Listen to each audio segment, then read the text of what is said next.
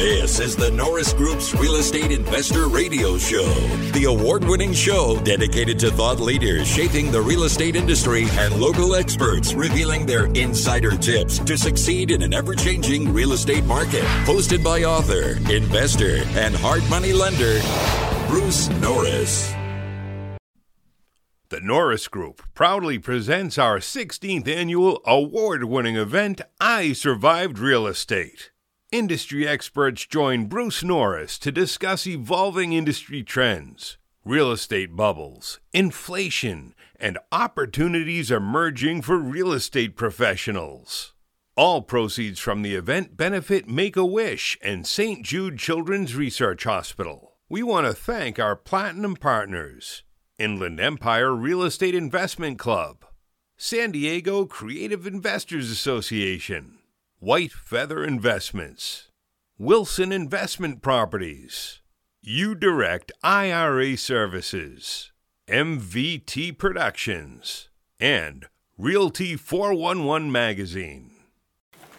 In 2006, the new builds went soaring, right? It was crazy high.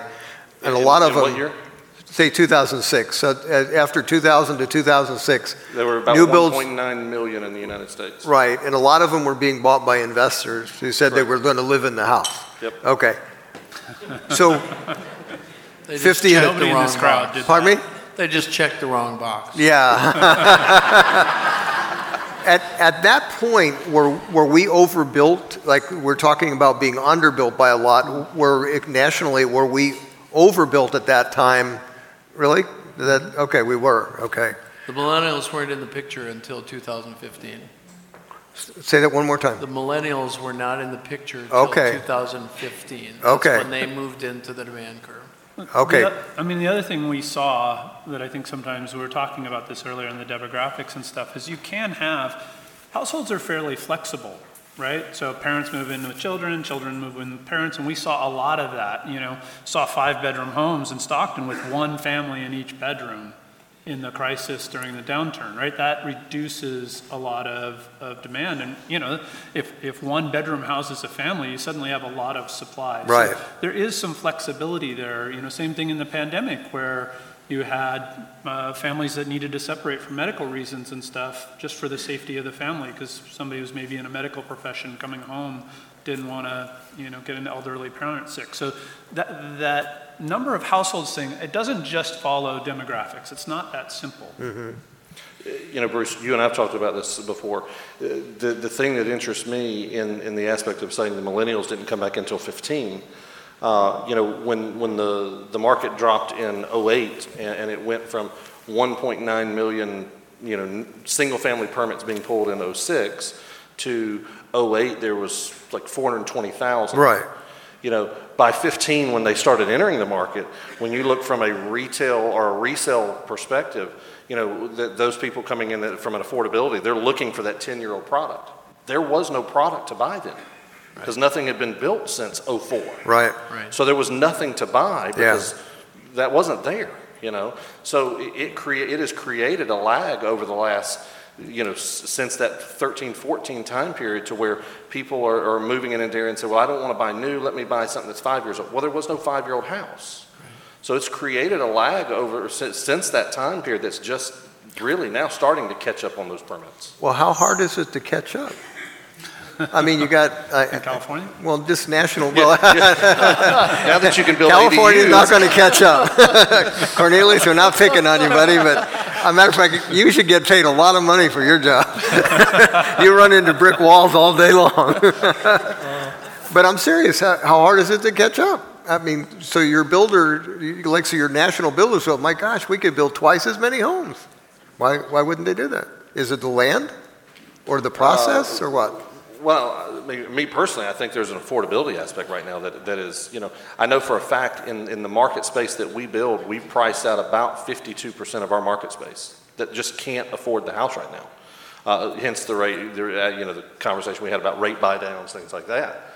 But the basis of where you start is a big deal. And that volatility of the land market has moved a lot. The 52% number was, what was that pointing out? That it takes 52% of their income? No, we priced out 52% of the marketplace that can't afford to buy our houses anymore. Can they afford to rent? That's the struggle right now as well. Okay. It is a real struggle. I mean, when you've got a $2,500 a month payment, and that's now taking, even in Southwest Florida, that's taking 60 to 62% of your debt to income. That's not an affordable product. No, the roots of the supply problem of today were planted in 2007 to 2009. We went from building 2.2 million units to 400,000 in 1 year, and we stayed there for 3.5 years. Okay. So everybody in that supply chain found a different job. Yep. So all the surveys of builders, everyone said the same thing because they're all looking for the same thing to try to grow. Okay. And we lost years of apprentices learning that trade. Yep. That generation, that's actually a great point. I mean, trying to find trades right now, trying to find a truck driver that can actually drive a truck. And literally, we have people apply to our trucking side of things that don't know how to drive a manual transmission. Okay. And they've been to school and they're only being trained. It's amazing the low skill that we have in our workforce now. Okay. The generation right now that's the core, I want to buy a house for the first time. What age did they start that, and how different is that from, let's say, my generation, like 30 years ago? The desire for buying a house was not as urgent, right? Well, so in 2010, there were all these stories that the millennials had learned the lesson of their parents: if you buy a house, you'll go into foreclosure and lose all your wealth. So they want to live in 300 square foot apartments with amenities. That's one of those headlines that I didn't believe. There was some fundamental shift in human behavior. Mm-hmm. So we surveyed them, and in June of 2010, in the first survey, 92% of millennials said they eventually want a home. But they understood what happened if you bought a house without an income. So the first thing they were looking for was a job. And that expansion was the most urban-centric post-World War II expansion. So if you're going to have a job, you're living in the inner city, and what they make there is 300 square foot apartments, not single-family detached houses. So they were simply reflecting the structure of economics in their environment, which is first I got to have a job, then I got to get my credit in shape, then I got to save some money. I'm probably going to get partnered up, or as my mother says, benefit from clergy. Old school, 20th century stuff. Sorry. And guess what? When all that stuff happened, they entered the demand curve, which was 2015. So we saw that coming in 2014. We put out a press release in November. I'll never forget, we got all the phone calls. We said, supply is now the problem. Everybody's like, you are crazy. We just went through 2 million foreclosures. What are you talking about? So we went through the exercise, and since then, everybody's been talking about supply. So you feel that supply being short is going to be an ongoing thing, like you said, for 10 years? The boomers are locked in. The Gen Xers are locked in. It's on the back of the builders. You have a senior, so there's, let's say, a lot of seniors. There's a chart I've seen that how many houses get added to the mix when those people pass on. So we've got a survey that's probably going to come out next week. So I'll give you a little preview. We've surveyed homeowners the age of 60 and older and asked them, how are you thinking about your house?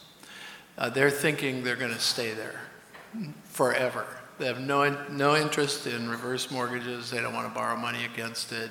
All this kind of, it will not surprise you, the results that you will see, but I would not expect, other than death, that you're going to get a flood of supply that comes in from the boomers. And by the way, they're going to double in size over the next 20-some years in terms of share population. Yeah. The older population. We're kind of run out of time. I want to ask Sean a question, but I'll ask the question I want to ask everybody to apply to. Thanks. Before I ask Sean.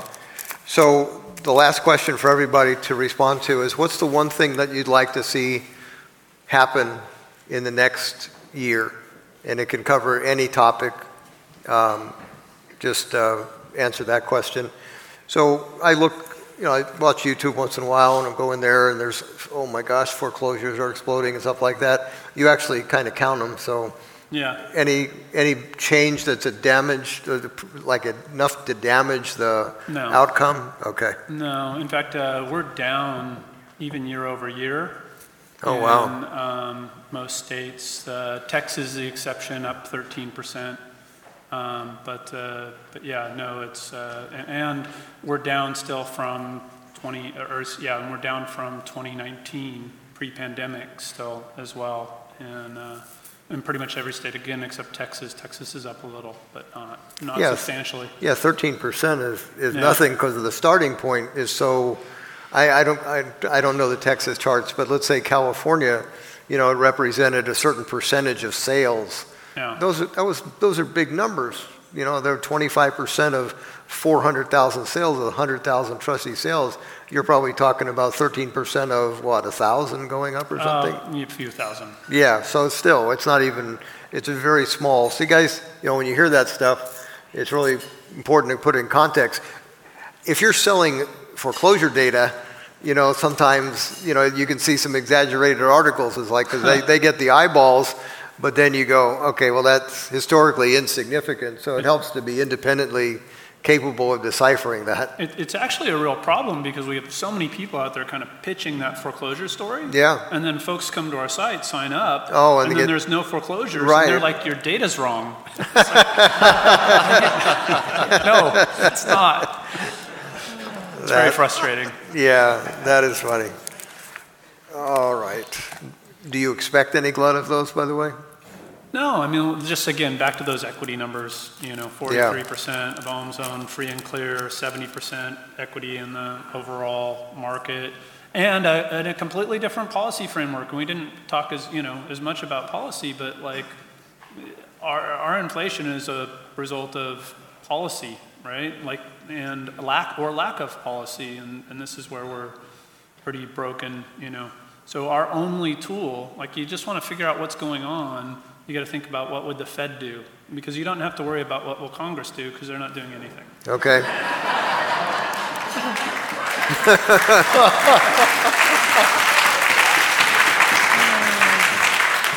I'm concerned about the Fed in their. I think when you put out something that everybody looks at, like in 2007, they put out that GDP growth for 2008 would be 2% or something. And it was like -4, and you're just going, okay, that's a miss, right? And you're kind of going, what the heck? All right, enough of that. So yeah, let's start all the way at the end. You've been busy all night. Might as well go to what's the one thing that you'd like to see in the next year? Merle Haggard had a song called Rainbow Stew, and it's when the man goes to the White House door and does what he says he'll do, that's what we'll be drinking free bubble up and eating rainbow stew. So I would like to see an agreement between the parties conducting fiscal policy and those conducting monetary policy to rationalize our federal budget in such a way that investors expect there to be discipline and rates come down as a result of that, because the industry needs that. The odds of that? Can I get a glass of wine? Not great. Okay. All right. This won't happen in the next year. Is that on? Yeah. But because it's taken many, many years to get here, but I would like to see us change the minds of our elected officials at the local, state, and national level, and start to understand the role real estate plays in our economy.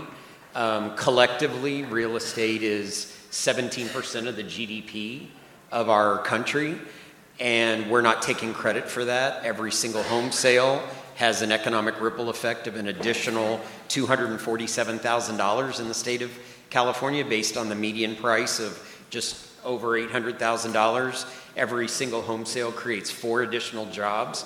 And if our elected officials and regulators are doing things that don't allow us to build more housing and sell more housing, they're killing the goose that laid the golden egg.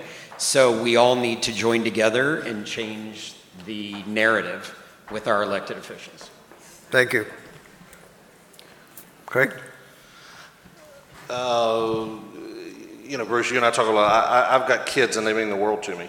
So from a perspective of thinking about what does this look like long term, I would like to see kind of what Sean said, elect some people with a brain, regardless of where they're at from a social policy, from a fiscal policy, to actually be able to work together and make decisions that can start to recognize, rates and the whole process, that how that drives and what that does to our economy. Because, when everything that my company does is focused on workforce housing and the workforce that drives our country, it's hard to admit that I'm struggling to build a product that 52% of our population cannot afford because of policies that are made because of both sides of the aisle. And I'm not trying to make but both sides of the aisle want to sit and fight. So I would like to see us collectively elect people with a brain, regardless of our social policies,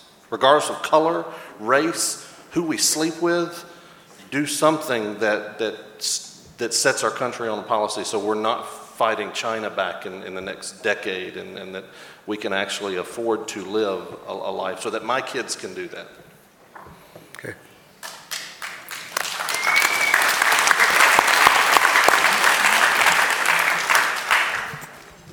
Well, in 2024, I'm praying and I'm going to be very optimistic that our elected officials in Sacramento and, of course, in DC and locally, they advance policies that reduce the costs, complexities, and delays to approving and building new housing.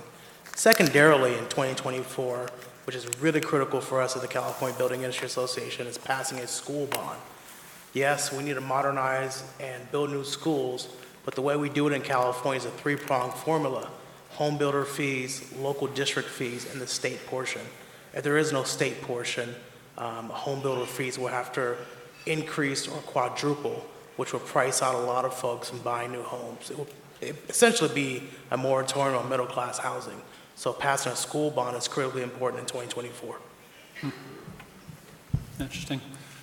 I'm going to go a different direction. And what I want to see this next year is, all of you again with I Survived ending and Bruce retiring.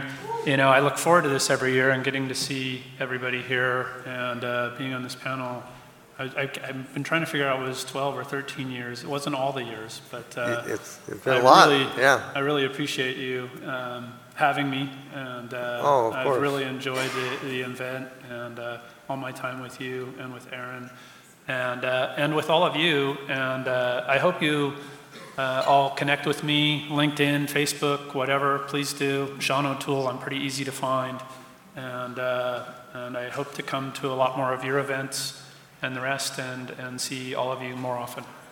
That's my goal for next year. Thank you.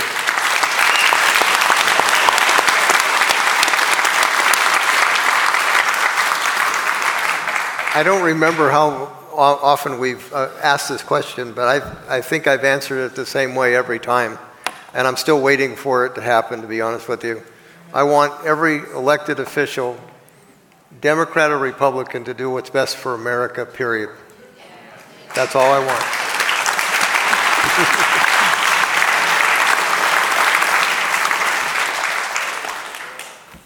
Well, we did it again.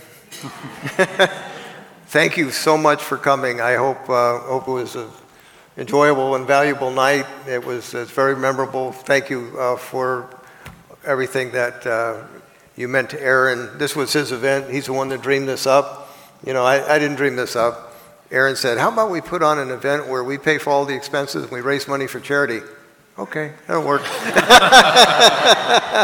And it's turned out to be unbelievable. And I don't know, he actually might have thought this out, that if we were a charity, that people at your level would be able to come to it, because it was, And so it really changed who the Norris Group ended up being, right? And that was amazing. So Aaron, kudos, man. That was awesome. It really was. All right. Thank you, Bruce. Love you guys.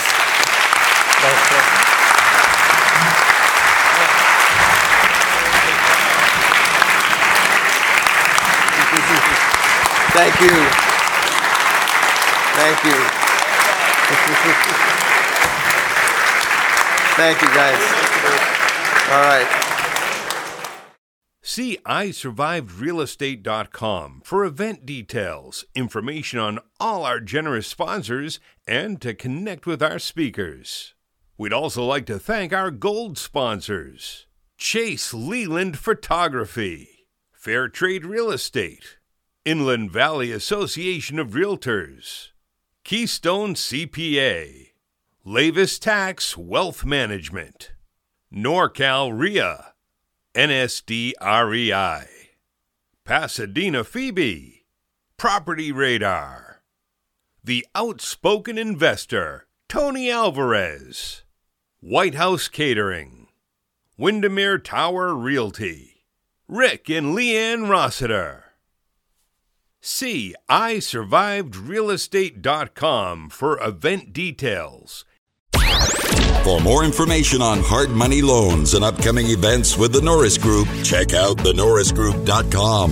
For information on passive investing with trust deeds, visit tngtrustdeeds.com.